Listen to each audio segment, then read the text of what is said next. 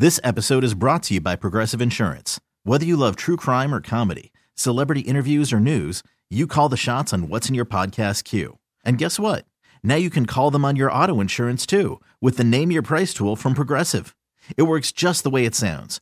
You tell Progressive how much you want to pay for car insurance, and they'll show you coverage options that fit your budget. Get your quote today at Progressive.com to join the over 28 million drivers who trust Progressive. Progressive Casualty Insurance Company and Affiliates. Price and coverage match limited by state law. TuneIn is the audio platform with something for everyone. News. In order to secure convictions in a court of law, it is essential that we conclusively. Sports. Got clock at 4. Doncic.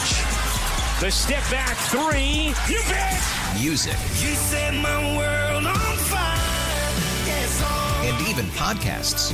Whatever you love, hear it right here on TuneIn. Go to TuneIn.com or download the TuneIn app to start listening.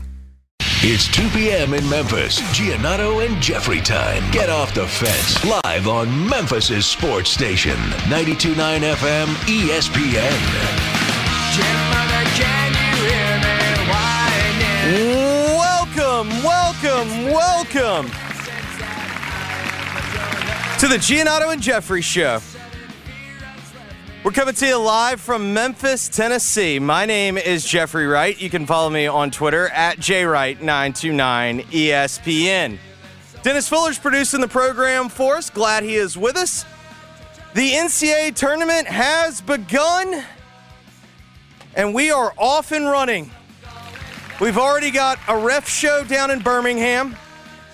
We've got a double-digit seed upset. We have had just about it all through the first 2 games. It's Tasty Take Thursday here on the program, so we'll get into early reactions from the NCAA tournament. Obviously, Ja Morant's interview with Jalen Rose last night on ESPN. The Grizzlies, allegedly, played a game down in Miami last night. We'll get to all of that here during the opening segment. Eric Haseltine's going to join us here in about 30 minutes. We'll get Eric's thoughts on everything happening in the world of the Grizzlies. I believe he is also sitting down and watching all of the basketball. Always a great day for sports fans. If you're listening to us, glad you are with us as well. Mark is in Columbus. He'll join the program during the second hour. The Tigers have had their open practice, I believe is the official term for what they call it, at Nationwide Arena. Also this morning, USC, Boogie Ellis was also at Nationwide Arena. He went and talked to Boogie, so we'll get his thoughts on everything happening up in Columbus. We'll do all that. We'll tell your story, and we will get out of here. But again, it is one of the best days on the sports calendar. I think you can nitpick how you feel about it, but I think it's unquestionably, it is certainly in the top 5 of best sports days of the calendar. So let's get right into it. We've had the opening of the NCAA tournament. Our opening game was Maryland and West Virginia. And I really think it set the tone for everything there is to gripe and complain about college basketball. We had 33 fouls. It was the opening game of the tournament. It was on CBS, and the refs knew that everyone was there to watch them. One of the most outstanding ref shows that I have ever seen occurred in that game. At one point, we had a stoppage to go review a screen. Spirit of full disclosure, I watch a ton of basketball. I had no idea you could just stop a basketball game in the middle of a possession just to go review a screen. Then we had the typical reviews that we're all used to seeing. Anytime a ball goes out of bounds, I believe we have now reached the point in college basketball where if a ball goes out of bounds in the final 2 minutes, even if it is swatted away and there is no doubt who the basketball was off of, we're going to the monitor, y'all. We got to check. Got to make sure we get that right. And maybe not in every case, but by and large, I generally view the rules of the professional game are typically better than the rules for college, for high school, whatnot. And the reason why I think that is usually true, in the end, the professional game understands this is a television product. And in college basketball, there is no bigger television product than the NCAA tournament. So right off the bat, we just got an outstanding ref show. It was good to see. Also, wanted to give a quick shout out. Hand up, I had no idea that Birmingham had done about $130 million renovation of their arena, and it looks great. It also gave me some increased confidence of whenever the Forum eventually gets renovated, job well done. Because I think that it looks like a completely different arena. That arena, and at least in my experience, had always been kind of a dungeony feeling arena. Now they've turned it into, it's very sleek inside. It's got a cool feel. Great job to Birmingham on that renovation. But let's also get to Maryland and West Virginia, because it was just one of those games where it's the 8-9 game. It's a 2-point line throughout the entire game. West Virginia jumps on them quickly. And I just wanted to say, it was great to get my first bet out of the way where a team that I bet on had a 15-point lead, blew it immediately. Furthermore, had nearly a double-digit lead in the second half and blew it. Also, this was a new one for me. West Virginia, obviously known for their pressure defense under Huggy Bear. They're up, they're down 1 with 8.5 seconds left. They trap the Maryland guard in the corner, and they're just standing there not fouling.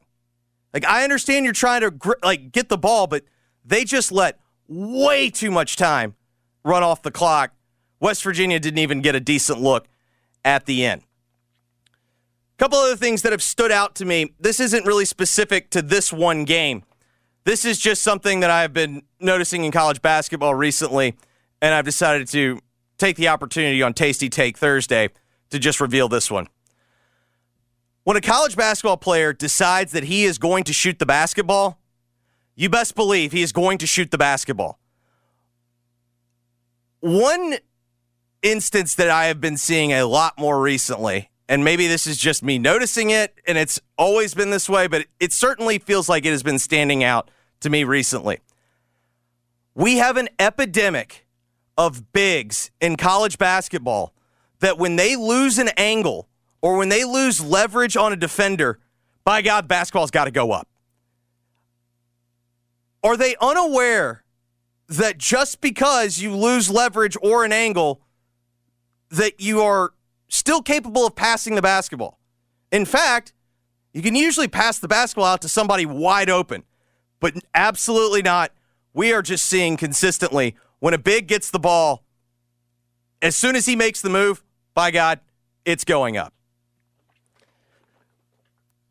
Our second game of the day, the thriller of the day, Virginia and Furman. Congratulations to Furman.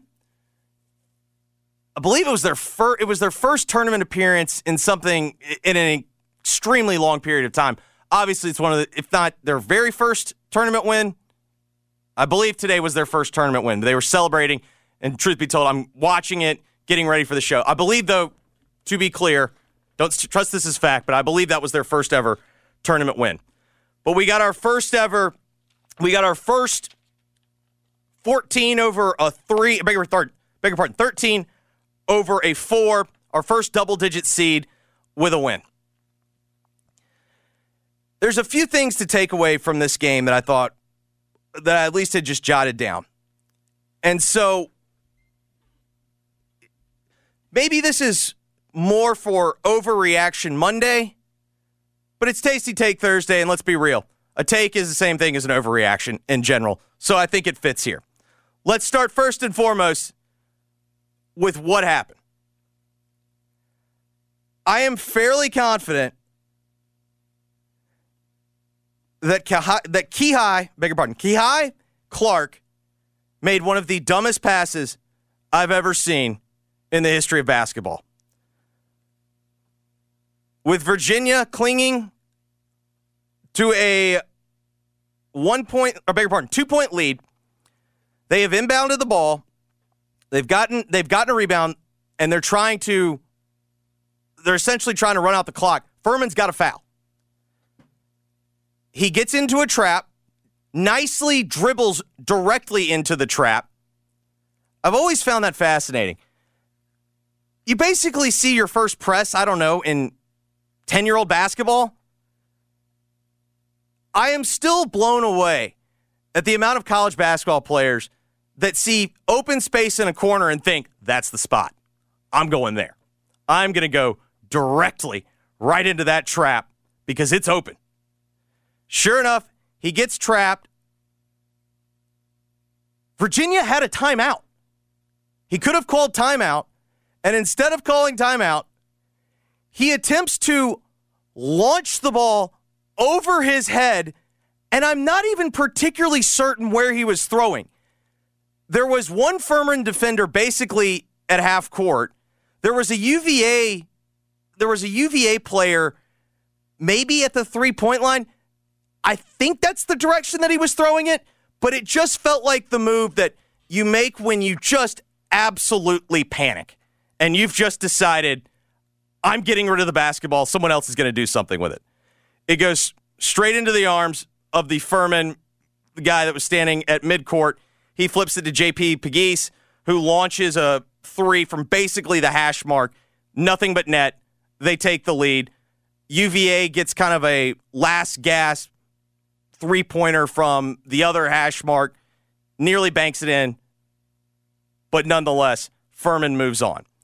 And there's a few other things that I kind of have taken away from this game. So, obviously, anytime you have Cinderella with a big upset, it's always a thriller, particularly when it's on a big shot. And JP Pegues made a big shot. But there were a lot of problems that Virginia has that allowed this to happen. And coming into the tournament, Furman was one of the most popular underdogs, and that was like one of the biggest, watch out for this upset. There's a reason why everyone's been saying that. I believe at this point, Tony Bennett needs to take a play out of the Nick Saban playbook. And I understand that for basketball fans, anytime that you immediately start to hear comparisons to football, it upsets them. Hang with me. Tony Bennett has been a remarkably successful coach. You can make the argument that his program has been the defining program of the ACC of the past decade. But what has become patently obvious in the last, I'm even going to say 3 years, it appears college basketball has now started to understand what the NBA has understood now for the better part of a decade, maybe more. 3 points or more than 2 points. In the end, Virginia gets up 12 in the second half. And simply because they are unable to score, and because of their offensive style, they are unable to put a team away. It's a consistent problem with Virginia. Does that mean that Tony Bennett should be fired? Well, no, I'm not an idiot. But one thing that I've always given Saban credit for, even if he doesn't like the way the game is played, even if he fundamentally disagrees and he thinks that the game's being officiated improperly, whatnot, he makes an adjustment. And when he saw that you could no longer ball control your way, dominate with defense, he made an adjustment. He goes and hires Lane Kiffin to innovate their offense. He then starts to run one of the more fun offenses that we see in college football. I don't even particularly think that he enjoys it, but he understands that's the way that the game's played. After watching what Deshaun Watson did to him and what other SEC teams were doing to him when they started knocking him off by having the wide open spread offense, he made the adjustment. It's becoming increasingly clear to me now, if you're Virginia, the pack line defense, the ball control offense, it's not the way to go. Look at how scoring has been during the past 4 champions. Does this mean to me, it's not even really necessarily, it's not even a roster management. It's not even the guys that he gets problem. It is truly a style of play problem. And I think that you can also see this is one of Calipari's struggles right now. It's not a talent problem. It's a scheme problem. And honestly, more than a scheme problem, it's a philosophy problem. You can win a lot of basketball games by having an efficient offense and playing tough defense. But when you get into these situations where teams now will fall behind by 12 points and not blink and just keep firing threes, well, then all of a sudden you're going to find yourself in the same spot that Virginia has consistently found itself here in recent memory. Game currently going on. Missouri and Utah State. As everyone knows with me in the NCAA tournament, rule number 1, we fade the Mountain West. There is no rule number 2. Utah State currently leads Missouri 49-47 with 10:45 to go. And I've got some thoughts for the Missouri Tigers. Number 1, how this game is close, let alone how Missouri is trailing, is an absolute mystery to me. Missouri is so much more athletic, and there was a play in the first half where Missouri got by the defender so quickly that I thought the whistle had blown and play had stopped, because that was how clear the path was to the basket, and it looked like, oh yeah, someone blew the whistle, they stopped play. No. That is how much more athletic Missouri is than Utah State. But Missouri, despite scoring on a vast majority of their possessions, they're averaging nearly a point per possession. Despite that, they have chosen to let Utah State hang around. And it's been much of the same problem. They've had an athletic advantage, particularly inside, and yet they have not attacked the mismatches.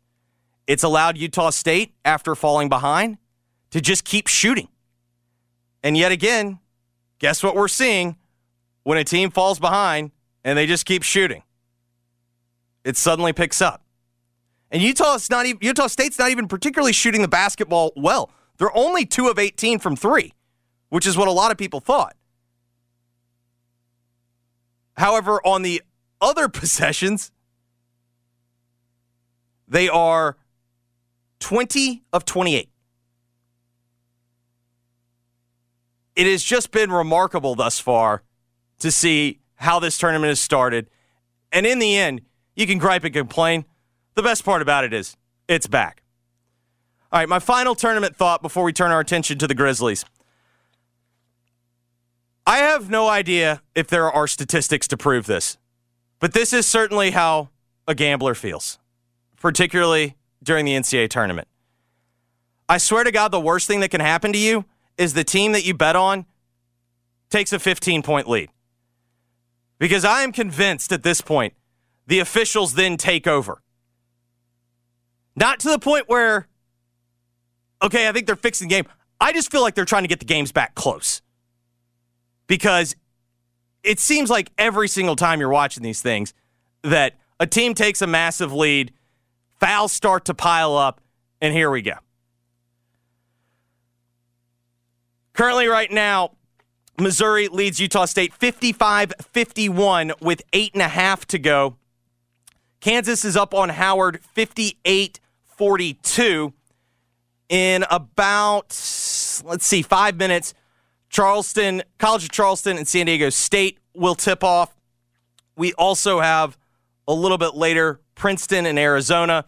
Arkansas and Illinois will also tip off here during the program. So we'll keep you updated on the NCAA tournament. Obviously, Mark's going to join us during the 3 o'clock hour. We'll talk tournament with him, particularly Tigers and more. Let's get to last night.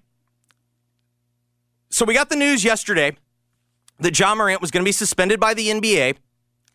And then, honestly, I don't know, maybe 20, 30 minutes after we got off the air yesterday, ESPN starts tweeting out that Ja Morant will be having a sit-down with Jalen Rose will be having a sit-down with Ja Morant.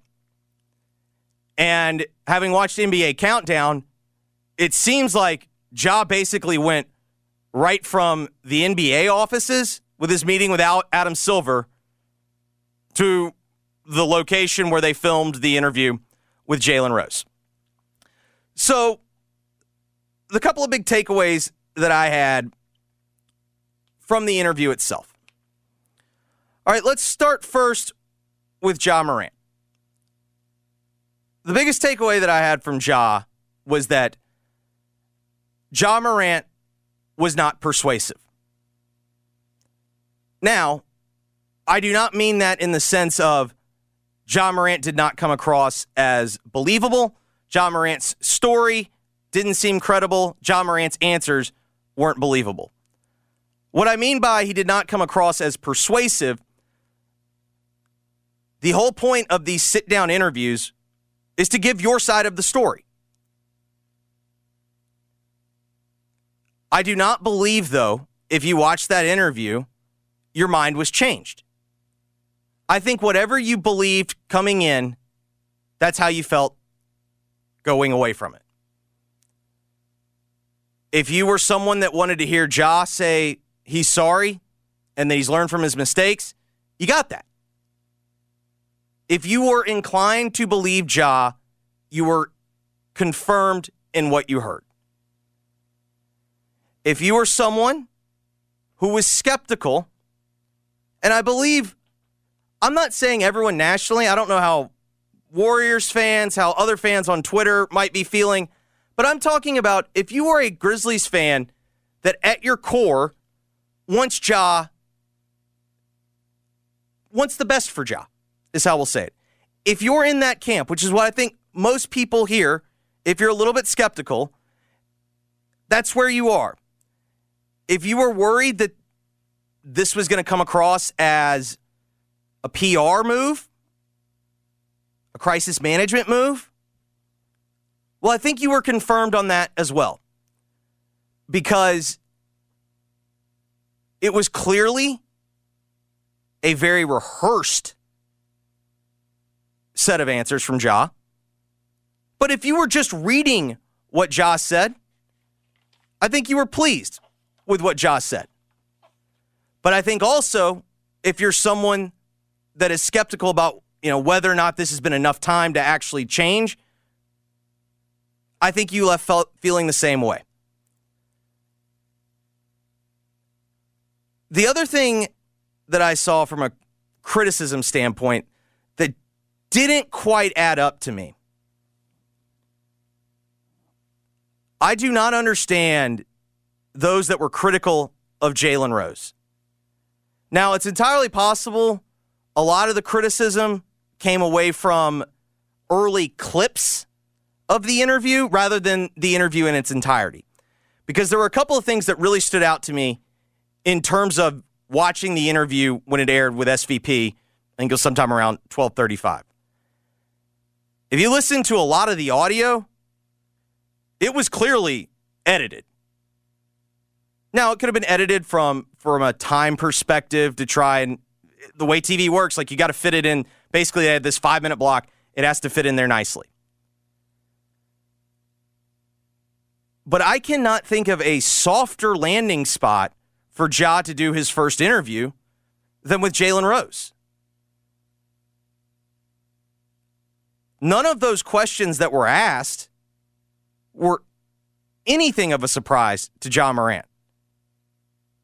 And if you don't believe that, he had his answers ready to go.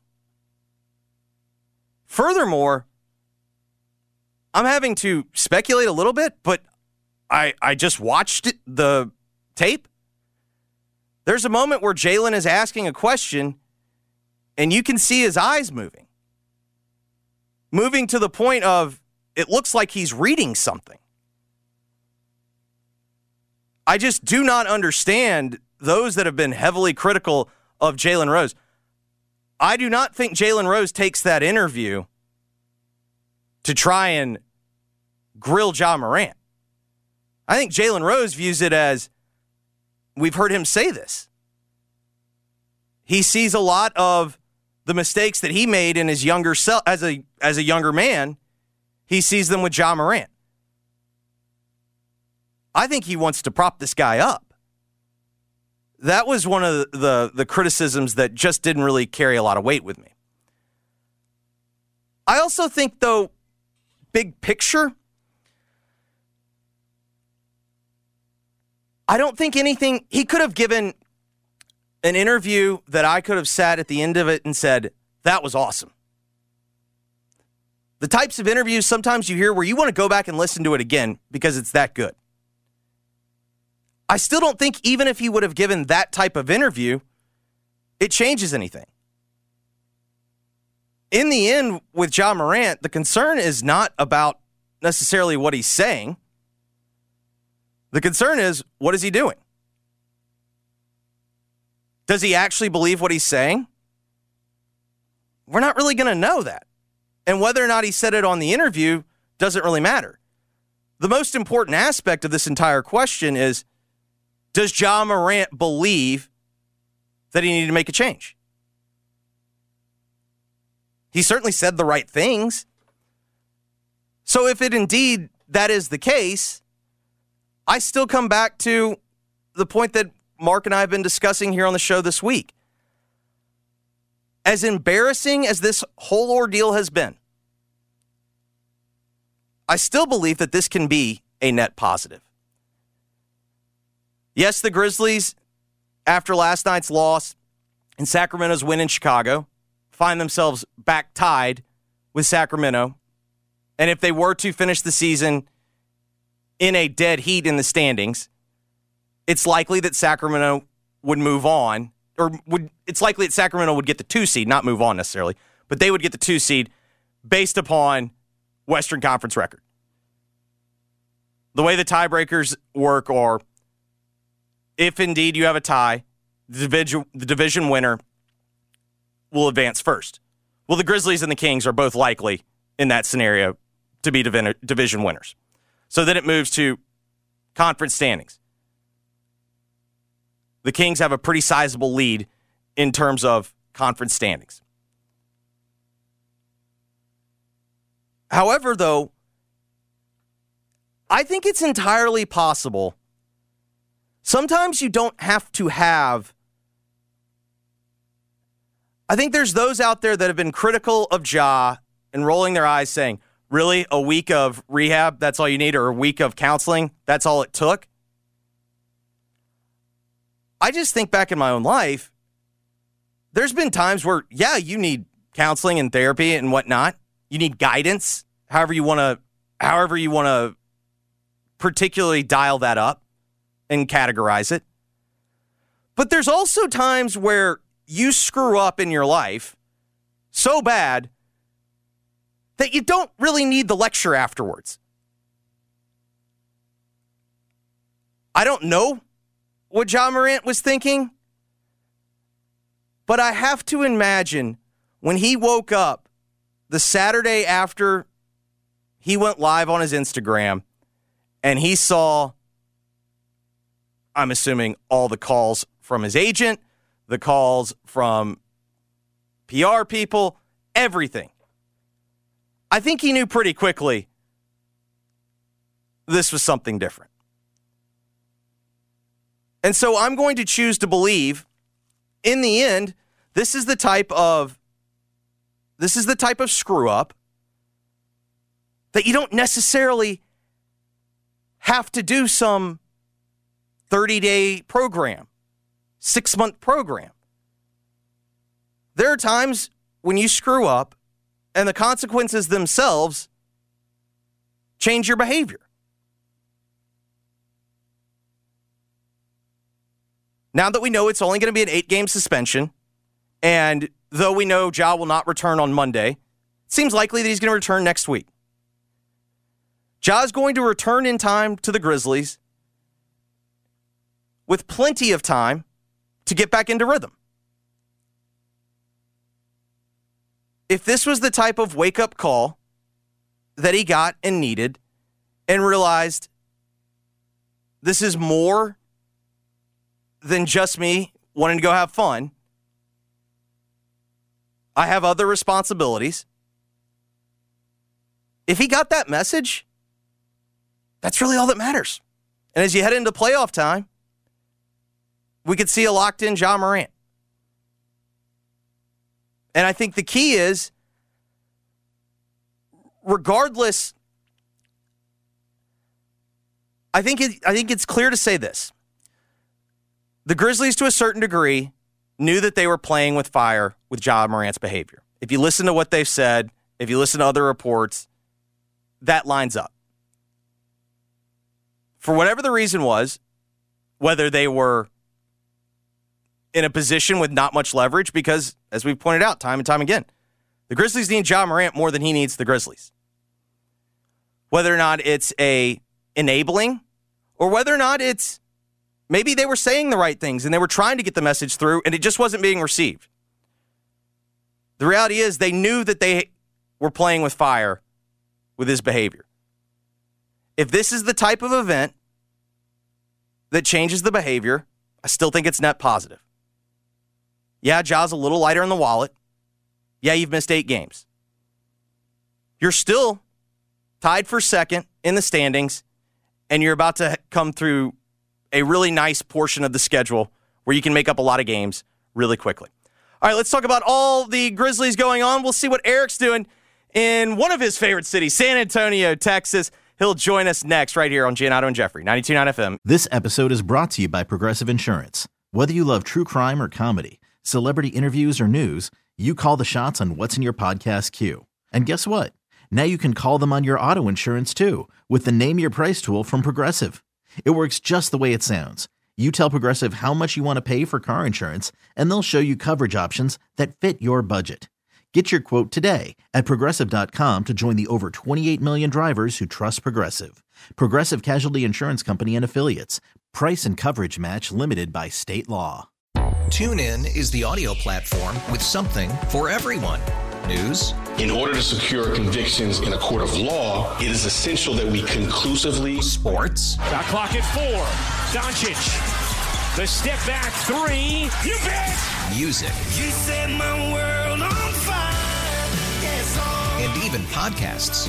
Whatever you love, hear it right here on TuneIn. Go to TuneIn.com or download the TuneIn app to start listening.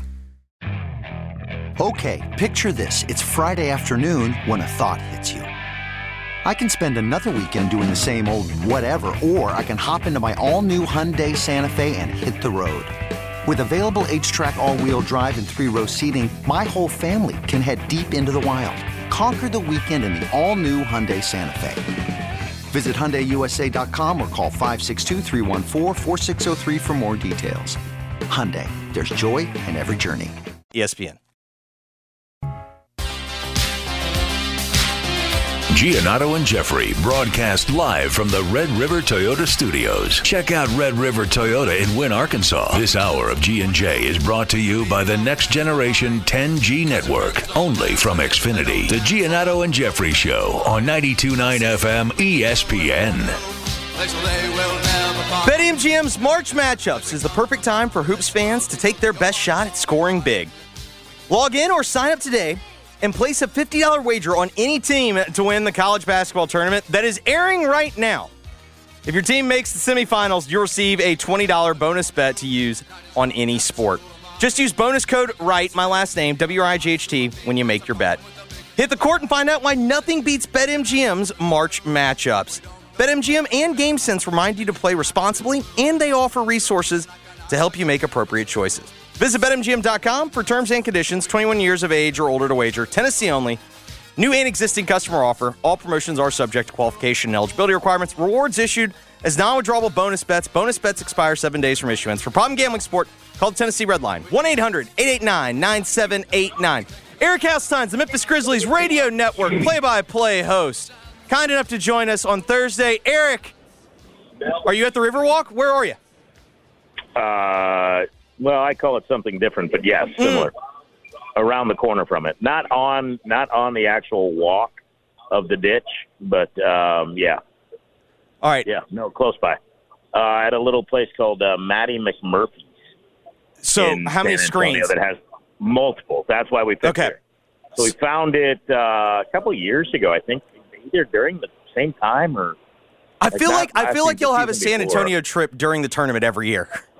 Yeah, it kind of feels that way. You're not wrong. And then this place it's where our hotel is. It's close by, so it was easy walking distance. And we did get here at 11:05, and we're the first ones in. And we've gotten to know the manager, and I said we might be the last ones out with you later tonight. He thought that was funny, and we were like, no, we're not serious. joking. We're not kidding. But we've been watching, and I have a big pet peeve in anybody listening that runs a sports bar or works in a sports bar. Know the sports schedule and know what channels things are on.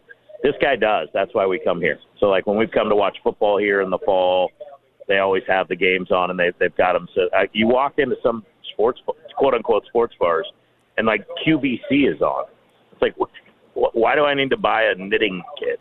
It's football Sunday. Let's go. Come on. You know what? Football Saturday. Some of my favorite sports bar moments are after, let's say it's Saturday, and you decide you're going to go get the good seat at the sports bar Saturday of the tournament, and then you walk into because you have to be early if you're going to a popular spot. You walk in, and then you just see Charmed on. That's when I know, all right, I'm ready to go. They've got it locked on TNT. They're not even worried about switching over. Like, it's just been there. Because it's been on the whole night. Like, that always gives me comfort.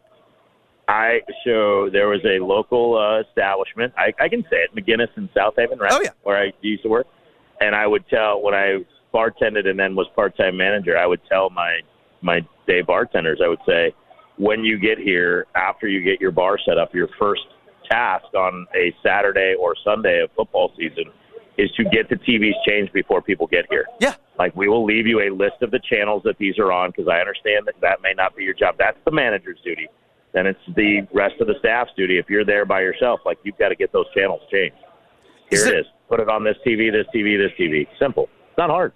Is there also, as a sports bar customer, is there anything more infuriating than when you ask, hey, can you, like, I understand. If I'm betting on Pacific and Pepperdine, I'm going to have to watch that on my phone.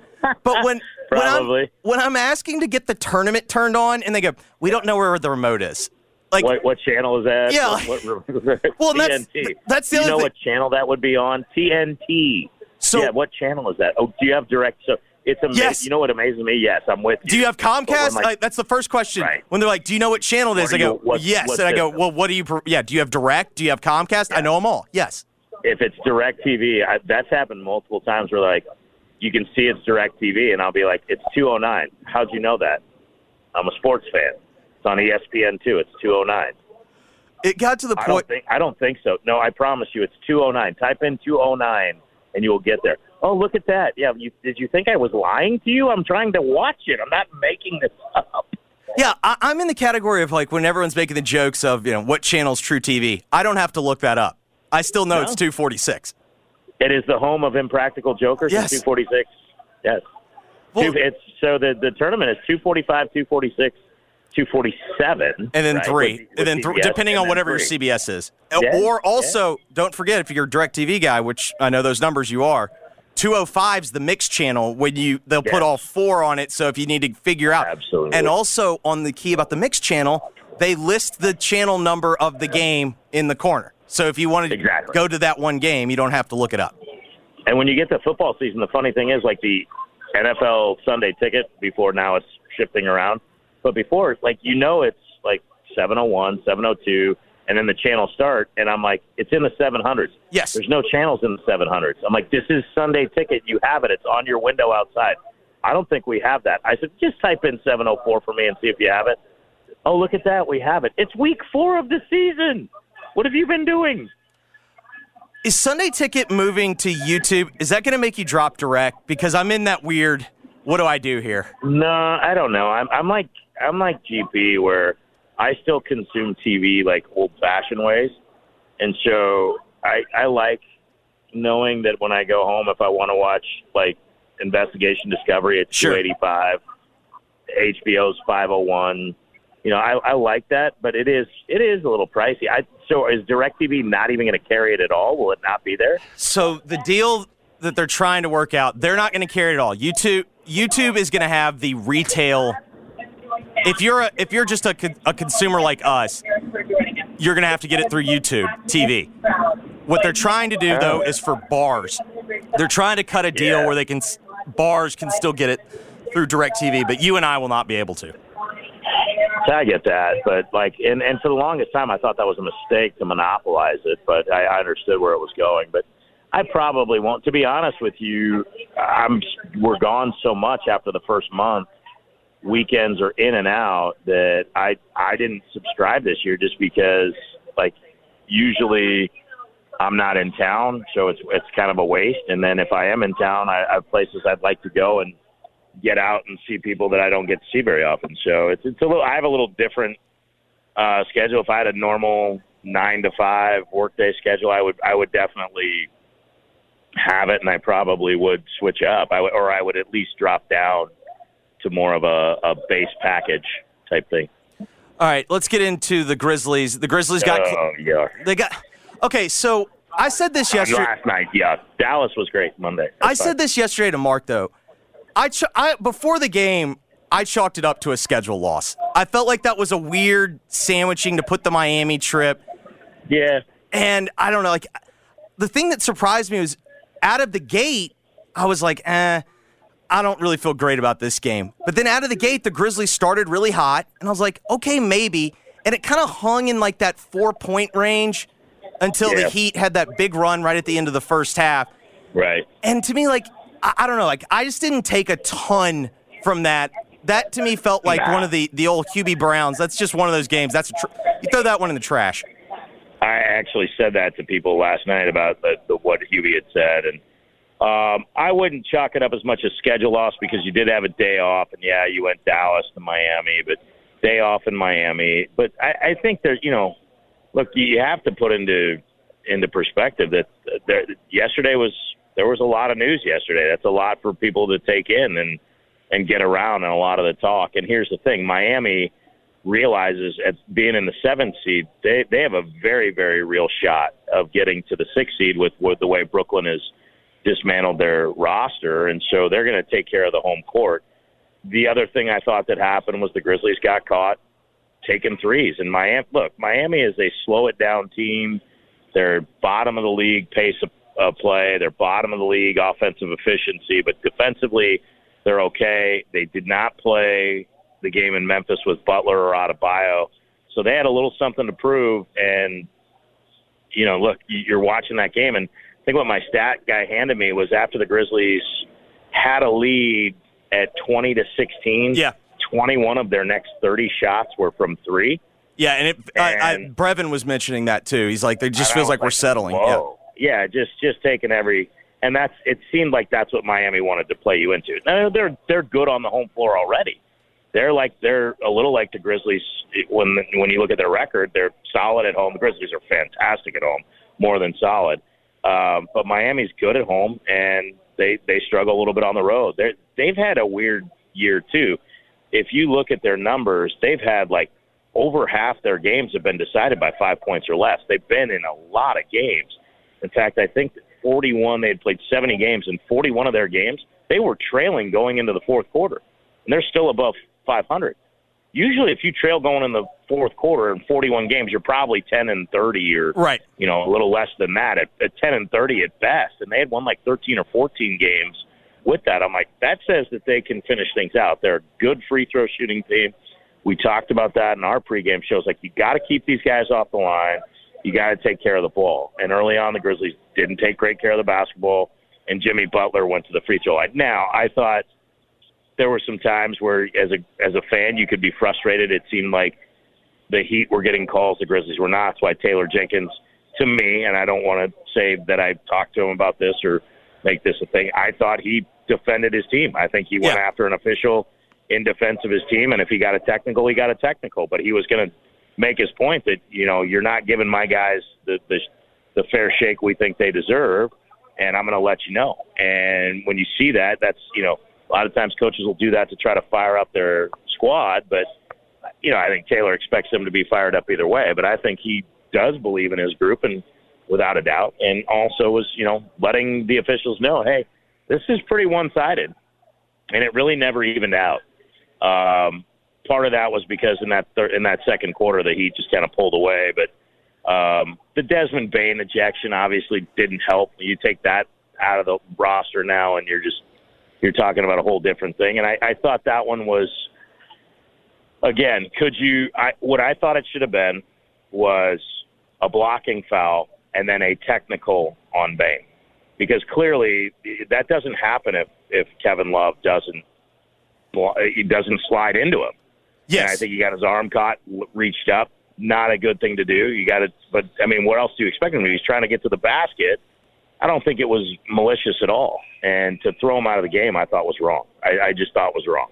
But that's my opinion, and the officials call the game the way they see it. They're never going to be perfect. They're never going to do everything you want them to do, or have a game where you go, everything was fantastic. There's always going to be things you disagree with. That's part of the game. But I just thought that was one where it was pretty evident that I thought Bane beat him to the spot, and the initial contact was what caused Bane's arm to be in that area. And then when he reached up, he hits him, and because I'm sure it hurt, embellishes it and goes down. Mark Davis I just thought went to a different level with it. I was like, flagrant. When he announced it, I was like, flagrant 2. I mean, if you want to call a flagrant 1 because you didn't call the blocking foul, flagrant 2. But I guess that's the nature of the rule. And so I was like, if that's the letter of the rule, that's where you also hope other things come into play. But it didn't, and it's one of those nights where we even said on the broadcast, hey, you just throw this one away. You go back and you look at where they were able to break you down off the dribble to try to improve that defensively.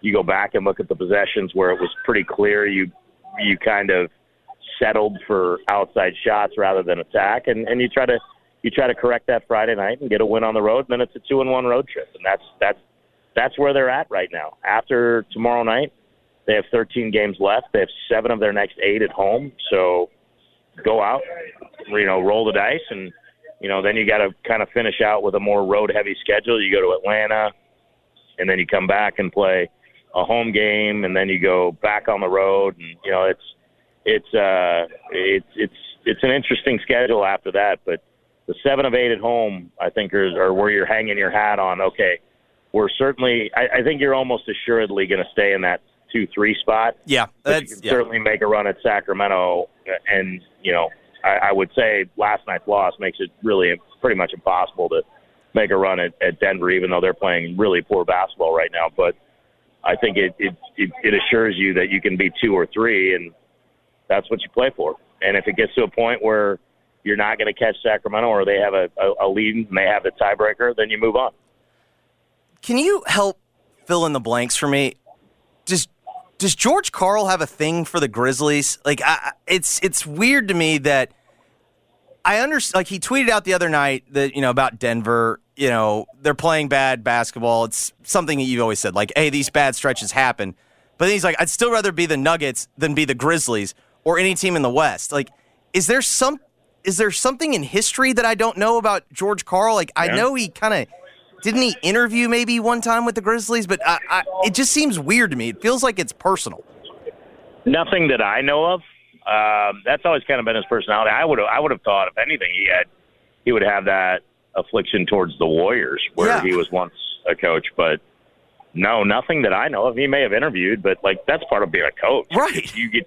If you're sour grapes over interviewing and thinking you had a job and didn't get it, then then you were in the wrong business. But, I mean, look, he was a heck of a coach. There's no question about it. I don't disagree with the fact that there's a lot of people that are going to look at that Nugget roster and go, that's who you want to be. There's flaws, I think, with everybody. Mm-hmm. Right now, the Grizzlies' biggest flaw is they're banged up. I mean, look, there's no – it's crazy to me that people – like literally no one in the national media is discussing the fact that this all started when Steven Adams got hurt. Yeah. They were playing – they had won 11 straight. They gave one away in Los Angeles. They go to Phoenix. They have a bad game on the road. Okay, that happens. But at the end of that game, Steven Adams gets hurt, and now the whole complexion of the team changes. If you look at the game against Los Angeles, they were dominating that most of the way. They were, really sluggish in that opening first three quarters against Phoenix. But they made a charge back in that game, and where he gets hurt is because they literally gave themselves an opportunity to win, even though when he made the play, the opportunity had probably slipped by. But they were playing really well. And Steven Adams gets hurt, and it's nothing against the other guys, but he's just such the integral part that kind of brings it all together, the rebounding, the defensive presence in a pick and roll, the ability to let guys kind of roam. That was massive, and it's nothing against the guys that filled in for him, but that's why you signed him to a 2-year extension. So no one's discussing that. And everybody's like, oh, it's this, it's that. Well, the biggest flaw for the Grizzlies right now is they're hurt. Yeah. And then there were some distractions off for, let's say, the Clippers. They don't have a true playmaker as a point guard. Russell Westbrook is not a playmaker. They don't have a guy to go in and say, okay, let's settle it down and get this in the thing. They're relying on Paul George and Kawhi Leonard to do that. For the Kings, they played no defense. They have no playoff experience. For the Suns, it's can you stay healthy? For the Warriors, it's can you win on the road? There's something for everybody, and even Denver right now playing this way. And Michael Malone, that's the big question with them. Do these guys want to play for Michael Malone? Because there are guys that seem to want to, and there are other guys. Bones Highland is gone after 1.5 years where everybody thought this was going to be a big piece of their future because he and Michael Malone couldn't get on the same page. Yeah. Now, is that Bones Highland or is that Michael Malone? I think Michael Malone's a heck of a coach. I mean, one of the most difficult guys to coach that I've seen in my tenure was DeMarcus Cousins, not because he's not talented, but because he wants to do what he wants to do. And he was a big advocate for Michael Malone. So if you can reach that guy, you can coach my team because you can reach anybody. But there's no question that they're disconnected right now too. So I think that's the problem with Twitter and all these things now where guys will just fire things off and we just have to infer what they mean. And guys that are out of the public spotlight can get themselves back in by saying certain things. I don't think there's any animosity between George Karl and the Grizzlies, but only George Karl could answer that for you, honestly. All right, let's close here. What's the mood following the news that Ja? It feels like we kind of got closure. All right, we know it's the 8-game suspension. He'll be back with the team on Monday. Not going to play Monday, but we assume he's going to be back sooner than later. What's kind of the reaction as the Grizzlies finally got some clarity? I think it's still just the wait and see. But everybody's now. There's no longer this cloud hanging, and look. Everybody's had to deal with it, whether it's Taylor Jenkins, players, us, like every question. Like, what do you think about this? Like, what do you think about that? I get text messages daily, like, I can't believe this, I can't believe that. It's like, what can't you believe?